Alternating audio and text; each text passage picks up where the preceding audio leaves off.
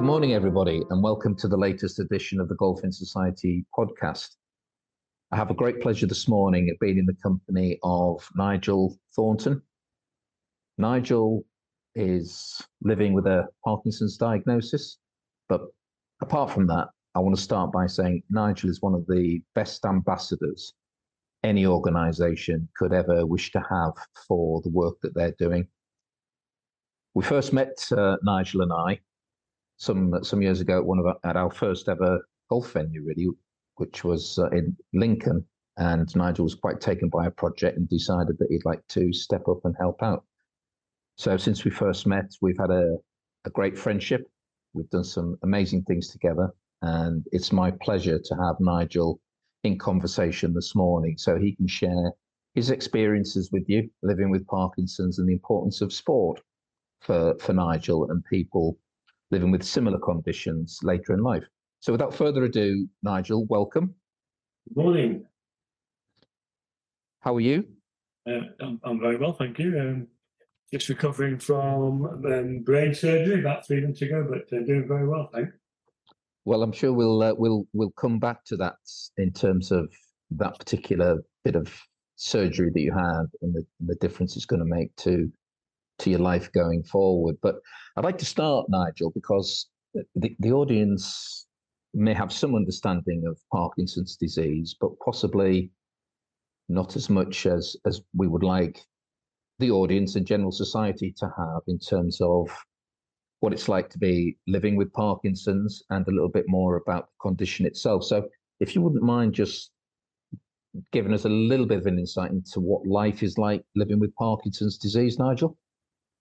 Yes, of course. I think fundamentally Parkinson's is misunderstood by a lot of people, which is understandable. It's a very challenging condition. It's a degenerative brain disease which gets worse over time. And what a lot of people don't know about Parkinson's is that there's something like 40 different symptoms. It's a very individual disease and it affects people on a very individual basis. So whereas some people might have symptoms around movement and stiffness, other people might have symptoms around shaking or tremor. Other people might have no tremor at all. I've not had any tremors, rarely have them at all, for example. But basically, if you've got 40 different symptoms, that's a heck of a lot. And a lot of these symptoms aren't just about movement, which is what traditionally people think about Parkinson's, that it affects your movement and it makes you very stiff and rigid.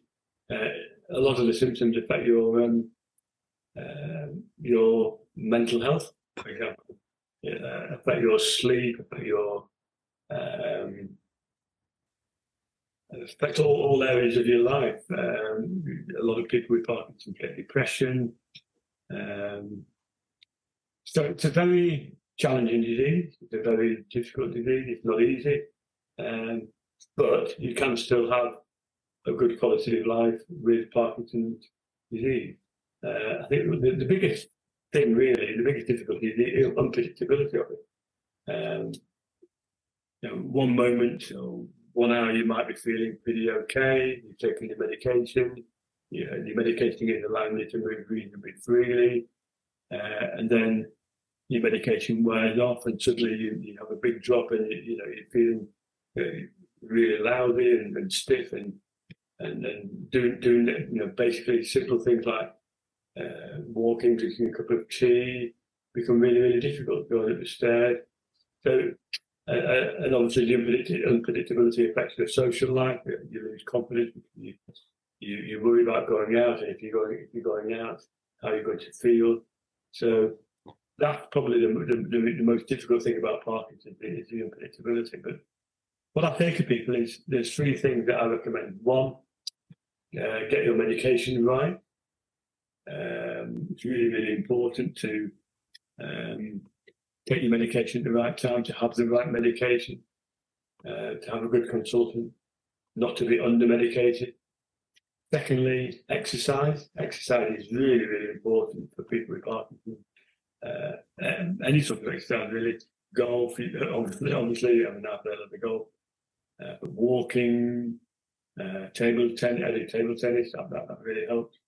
But just any exercise gets the blood pumping, gets you moving, makes you feel better. So that's the second thing. And the third thing is just try and stay positive. Once you get into a negative state of mind, it's a very downward spiral. So despite all the difficulties, stay positive and get out of the house and try and do things. If you do all those three things, then you can still have a good quality of life with Parkinson's disease, but it's not easy. That's a fascinating insight, and thanks for those 3 tips at the end there for the audience. I'd just like to ask you a couple of questions, Nigel. When were you first diagnosed with Parkinson's? 2012, I think it was, about 11 years ago. I was first diagnosed. I mean, it's interesting. I was in Venice on holiday, and my daughters turned around and said to me, "Dad, why are you swinging your arm when you walk?" And I was totally unaware that I wasn't swinging my right arm when I walked. And she made me aware of this. So when I got home, I did the fateful Google search, and it came up with non-swinging right arm. My handwriting was also getting smaller. And put the two and two together, small handwriting and non-swinging right arm, and it came up with Parkinson. So that was when I was first diagnosed, 2012. 2012. And the first few years were generally fine, but after about 5 or 6 years, it's then that I started to slowly get worse. My condition started to worsen. And you mentioned when we were first chatting, Nigel, that you recently underwent some significant surgery. Do you just want to explain to the audience what that surgery was and why you decided to do it? Yes, it's called deep brain stimulation, and it's major surgery. Really, what it is, it involves the surgeon drills. It's drills into your skull. You are asleep from some part of the operation, but you are awake for a part of the road. It's a bit scary, but you get small holes. You're drilled into your skull. Small wires or electrodes are placed in your skull. They are connected to a transmitter, which is a very small transmitter, which is placed in your chest. The wires connect the transmitter to the electrodes, and the transmitter, after the operation, the transmitter is turned on, and it sends electrical pulses from the transmitter in your chest to the electrode, and somehow, miraculously, what happens is, apparently, it's not very scientific, but it gets your brain cells, which many of which have died, in a particular part of the brain which controls movement, called the substantia nigra. It gets these brain cells firing again and reactivating. And I'm sort of fairly lucky in that this operation is not open to everybody with Parkinson. In fact, only about 1 in 10 people with Parkinson are actually eligible for it. I'm sort of one of the lucky ones, really. But it was essential for me because I was really struggling. About 6 months ago, I was really struggling. My Parkinson's had become very unpredictable. Evenings were a bit of a disaster. I was losing my independence a lot, and quite reliant on my wife as a carer, particularly in the evenings. So since I've had the operation, it's been fantastic. My quality of life has gone from, say, a 3 out of 10 to something like a 7 or an 8 out of 10. I don't get any wearing off periods. I haven't had any wearing off periods at all since the operation. And my quality of life is so much better. So I'm really grateful that I've had it. I'm really glad that I've had it. Lucky that I've had it. So onwards and upwards, really. No, that's fantastic, fantastic, and your positive attitude just shines through. So that's a great start to the conversation, and thank you for sharing that insight and your background since you were diagnosed with Parkinson's back in 2012. That's brilliant to share with the audience. Thank you. I'd like to move on now to sport, and I'd just like to ask you how important sport has been in your life, but two bits really. How important was sport in your life before your diagnosis, and how important has it been since you were diagnosed back in 2012? Well, it's always been important, actually. As you know, I'm a big Burnley supporter. We've all got our crosses to bear, Nigel. I'm obviously still delighted after the season we've had, and I've just been watching the new documentary, Mission to Burnley, which I recommend to every football fan. You see just how good a manager Vincent Kompany is in the documentary. But I've always loved sport. I've always loved football, rugby. I used to play a bit of rugby, golf, obviously. Then I've always liked sports like table tennis. So sport has always been a big part of my life. But you're right. Since I got diagnosed with Parkinson's, sport has been even more important. I mean, golf, for example, has been, well, to call it a lifesaver, it's not an exaggeration. You know, I always played golf before, but since I had Parkinson's, just the feeling of playing golf, the feeling of picking up a club, hitting a golf ball, the number of times that I've felt lousy, felt stiff, felt rubbish, and then gone out to the driving range and hit a golf ball, or hit a few golf balls, and the benefits that gives to me, to my body, to my health, to my social life is amazing. So, yeah, I mean, golf for me, the health benefits, of course, have been fantastic. The friendship, but not just that. I mean, it's also given me other things like, for example, working for Golfing Society. It's been extremely rewarding working with yourself over the year. Going on golfing holidays. 2 years ago, I went on a fantastic golfing holiday to Greece, for example. About 3 years ago, I was able to go to Spain because the ladies at my local golf club at Cheltenham Forest got to the final of a national golf tournament. So I was able to go to Spain to watch them. That was really, really enjoyable trip. So there's lots of spin-offs. It's not just playing golf. It's golf holidays. It's volunteer works in golf. It's those kind of experiences that, well, those memories will last a lifetime. So golf has been fantastic for me. No, absolutely, absolutely fantastic. And the one thing I need to share with the audience now is that your competitive spirit is definitely alive and well. We've played a couple of games of golf together, and to say that your will to win is alive and kicking is probably a little bit of an understatement. Yes, that's true. I do like to win. Yes, but then again, so do you. So do you. That's true, but I think it's an important point to mention that, because obviously there's the health benefits of playing golf, the physical activity, the cognitive stimulation, and everything else. But the one thing that I've noticed for you, Nigel, since I've known you, and other people that I support living with Parkinson's, is it's that reason to get out of bed on a morning. It's that sense of purpose. It's something to look forward to.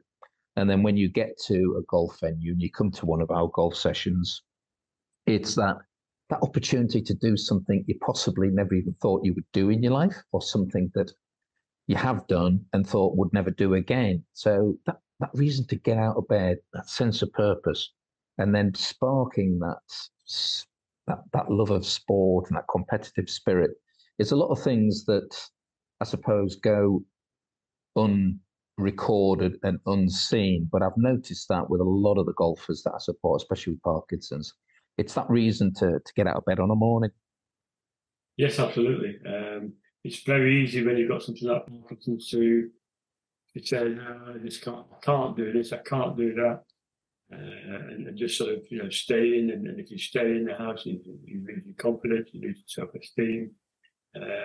So it's really, really important. People need hope. Hope is really, really important. Purpose in life, having a purpose is really, really important. Having something to get out of bed for is really, really important. So, absolutely, I totally agree with you. And the health benefits of golf are fantastic. I mean, I read a study the other day that said that golf was actually better than Nordic walking for your health. And I think a study in Sweden said that older people who play golf live was it 5 years longer in general than somebody who doesn't play golf. Well, you know, an extra 5 years of your life. I mean, who would not take that? So. Well, that's a beautiful segue into the next question I was going to ask you, Nigel. I'd just like you to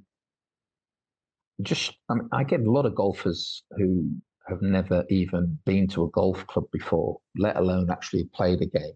So I think about 50% of our current customers have never even been to a golf club, which that's quite rewarding for me to know that we've inspired them to give the game a go, to enjoy the benefits that golf brings. But I just like, because I mean, it's very daunting, golf. I mean, people have certain perceptions of the game, that it's exclusive, it's elitist, it's expensive, it takes 4.5 hours, you know, and all of those negative perceptions within wider society.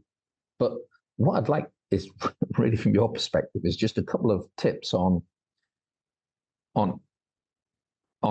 what you would say to people who've never experienced golf before about, you know, potentially, you know, giving it a go. What would you say to them? What would your tips be? I think the first thing I'd say is it's never too late. You know, you can play golf till you're, well, potentially till you're nearly right to the end of your life. So you can be 101 and still play golf. So it's never too late. But I think there's golf clubs. No, some golf clubs are changing, but there's also lots of other things out there. You can try indoor golf. There's lots of golf simulators, so you don't have to get wet, you don't have to get cold. You can stay indoors. You can use a simulator.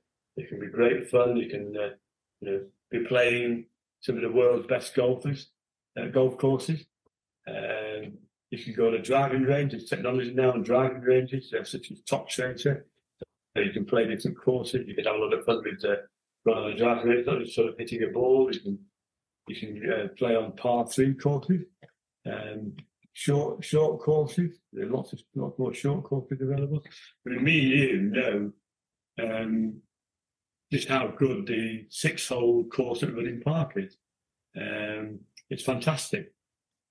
It's a short course, each hole about 100 yards, but it's just a really, you know, it takes an hour.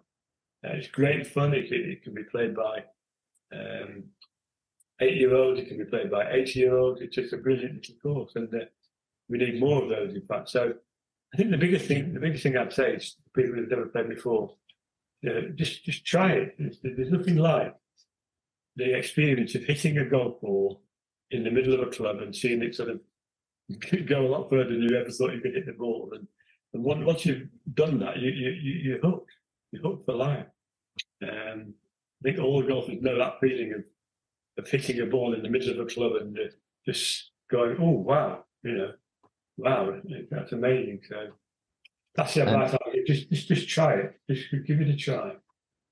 And I always love that sense of achievement and that big smile and that fist pump when that little ball goes in that little hole and you hear that kerplunk. That seems to just spark every golfer to life, whether they've played before or not. Absolutely, yeah. It's a great feeling, and then it's a set. You know, you might play golf, you know, all your life. You might be a very experienced golfer, but you know, just hitting a drive 200 yards straight down the middle, or holding a 20-foot putt, and it's still the same feeling. I still get excited about going up onto the first tee of any golf course and hitting the first ball of the day. I still get excited about it. Just rocking up at a golf club to play 18 holes of golf, you know, I still get excited, and I will never lose that. Never lose. So the basic tip is try it. Yeah, absolutely. Give it a try. Super. I'd like I'd like to just get your insight really in terms of what steps you think the golf industry Yeah. needs to take to make golf more accessible and welcoming to people like yourself with a Parkinson's diagnosis, but also to some of the other families we support who are living with a cognitive impairment. What would your ideas be, and what the golf industry should be doing to make golf more accessible to, to audiences like yourself? I think the first thing is give you a call. Thank you for that plug. No, I'm very serious, really. I mean, I think what we do is important, and I think what we've realised is how clubs need to be fairly bespoke in terms of the what they do for people. We know, for example, that people with dementia, some people with Parkinson, are perfectly capable of playing 9 holes of golf. Other people might just come for a coffee and maybe do a little bit of putting, and that's all they can really manage. But that's still just as important. So I think the ability to, there's various barriers. There's psychological barriers, there's physical barriers, there's social barriers, barriers around feeling embarrassed or the stigma of playing golf. And I think the golf industry needs to, first of all, understand what these barriers are. If you don't understand what the barriers are, you can't then do anything about making golf more accessible. So I think there needs to be some detailed research about what's needed to help people with disabilities, for example. What barriers are there? You wouldn't believe some of the stupid things that golf clubs do in order to make their own clubs, inaccessible to, for people with wheelchairs. My golf club is a prime example of that. We just put the only place where you can go around and access the golf clubhouse with a wheelchair, and they put a big barrier there that can't go down, it can't be moved. So that would be my answer, really. Is, for me, with Parkinson's, when I ring up a golf course and say, I'd like to come and play your course, I've got Parkinson's disease, all I'm asking is for a golf club to be inclusive and welcoming. If they just said to me, okay, that's no problem, Thornton, is there anything that we can do to make your golf experience an enjoyable one? And please tell us, and we'll do our best to help. That's all I'm asking. Golfers to try and understand the individual needs of people like myself. I'm not asking them to be experts on Parkinson. That's not possible. All I ask is that they're welcoming, they're inclusive, and they're aware of my potential needs. So, I'm not sure that's the best answer I've ever given, but where I'm coming from when it comes to just understanding the barriers to playing golf. There's still a time problem, there's still an image problem, there's still an exclusivity problem. Things are changing, but slowly. And I think, for example, another thing that golf could do is have free taster sessions. What about open days? Have an open day, invite people along to an open day.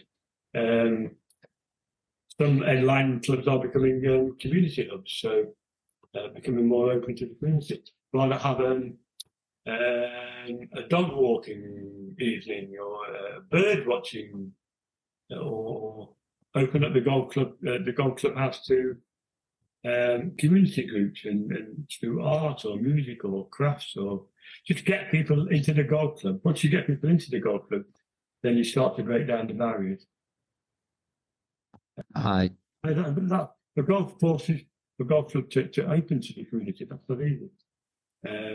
You've got a lot of members who still are reluctant to open the golf club up to the community, but That would be my answer anyway. No, that's a brilliant insight. And as you know, Nigel, we've got 23 venues at the moment, and two things we always look at. We always do, as you know, we always do a mystery shop, but then we're very much looking for the right welcome, the right feel from the club, and that comes from the people at the club. And then in addition to that, we're looking at the facilities and the accessibility, the opportunities available at that particular venue.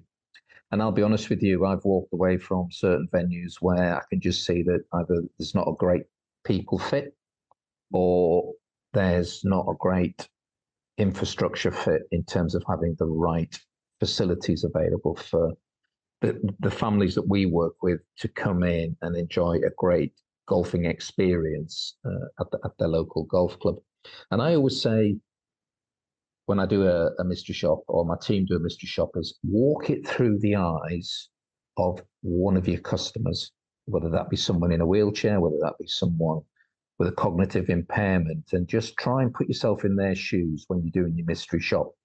And I think that's been really, really insightful for all of my team to do, because they think differently about how they assess the suitability of a venue. And then it means that we're making the right choice early on in terms of creating a collaboration and a partnership with a venue that we know will have the potential to become the heart of the community, which is what we're trying to do, really. So I think that putting yourself in the shoes and walking it with the eyes of your customers is really important. Absolutely, yeah, absolutely. And it's something that we've learned over the years. The longer we've been doing this, the more that we've realised that you've got to have the right attitude. Inclusion is not just about a ramp, it's not just about a disabled toilet, it's about attitude. It's about having the right attitude. And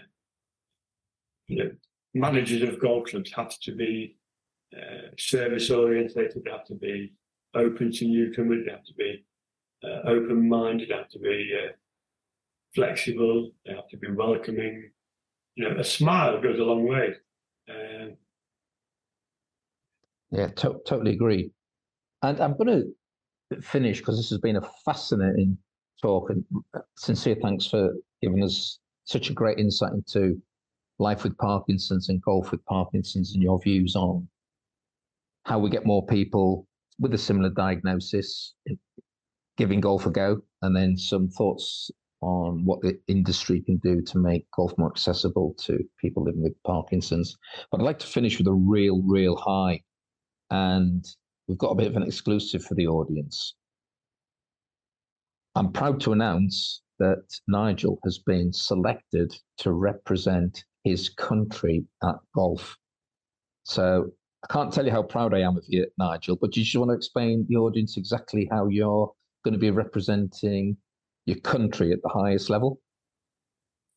Yes. But basically, I'm going to be playing for Team England against Team Wales, against Team Ireland, against Team Scotland, in a Four Nations tournament at the iconic Belfry course, the Brabazon course, which the Riley Cup was played all those years ago, in October. It's a fantastic event. It's to raise money for Sport Parkinson, which are a great organisation who help people with Parkinson's stay active in the community. Yes, I've been selected to play. So I'm going to be playing the Brabazon, which I'm really looking forward to, playing the iconic 10th hole.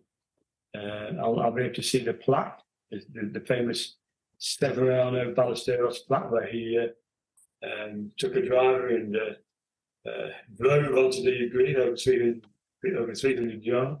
Of course, players like that do that all the time now, but in Severi's day, it was virtually unheard of. So yes, I'm really looking forward to it. Really honoured and really proud to be selected to represent my country. Yeah, that's fantastic, and I think it's a perfect way to finish, because ultimately it's just another bit of proof that it's never too late to live a new dream or to achieve a new thing that you never thought you would do in life. And I suppose when you were a young kid, you wanted to be the best you could at football, at cricket, and all the other sports that you played, and hopefully go on and represent either your club, your county, your country.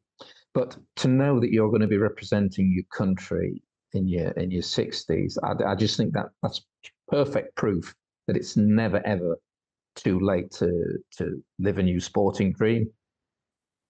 Thank you very much, Anthony, for all those kind words. And I hope I'm not going to be a hindrance, but I have offered audience to caddy for Nigel at the event, so hopefully I can be the man on his back to secure a victory for Team England.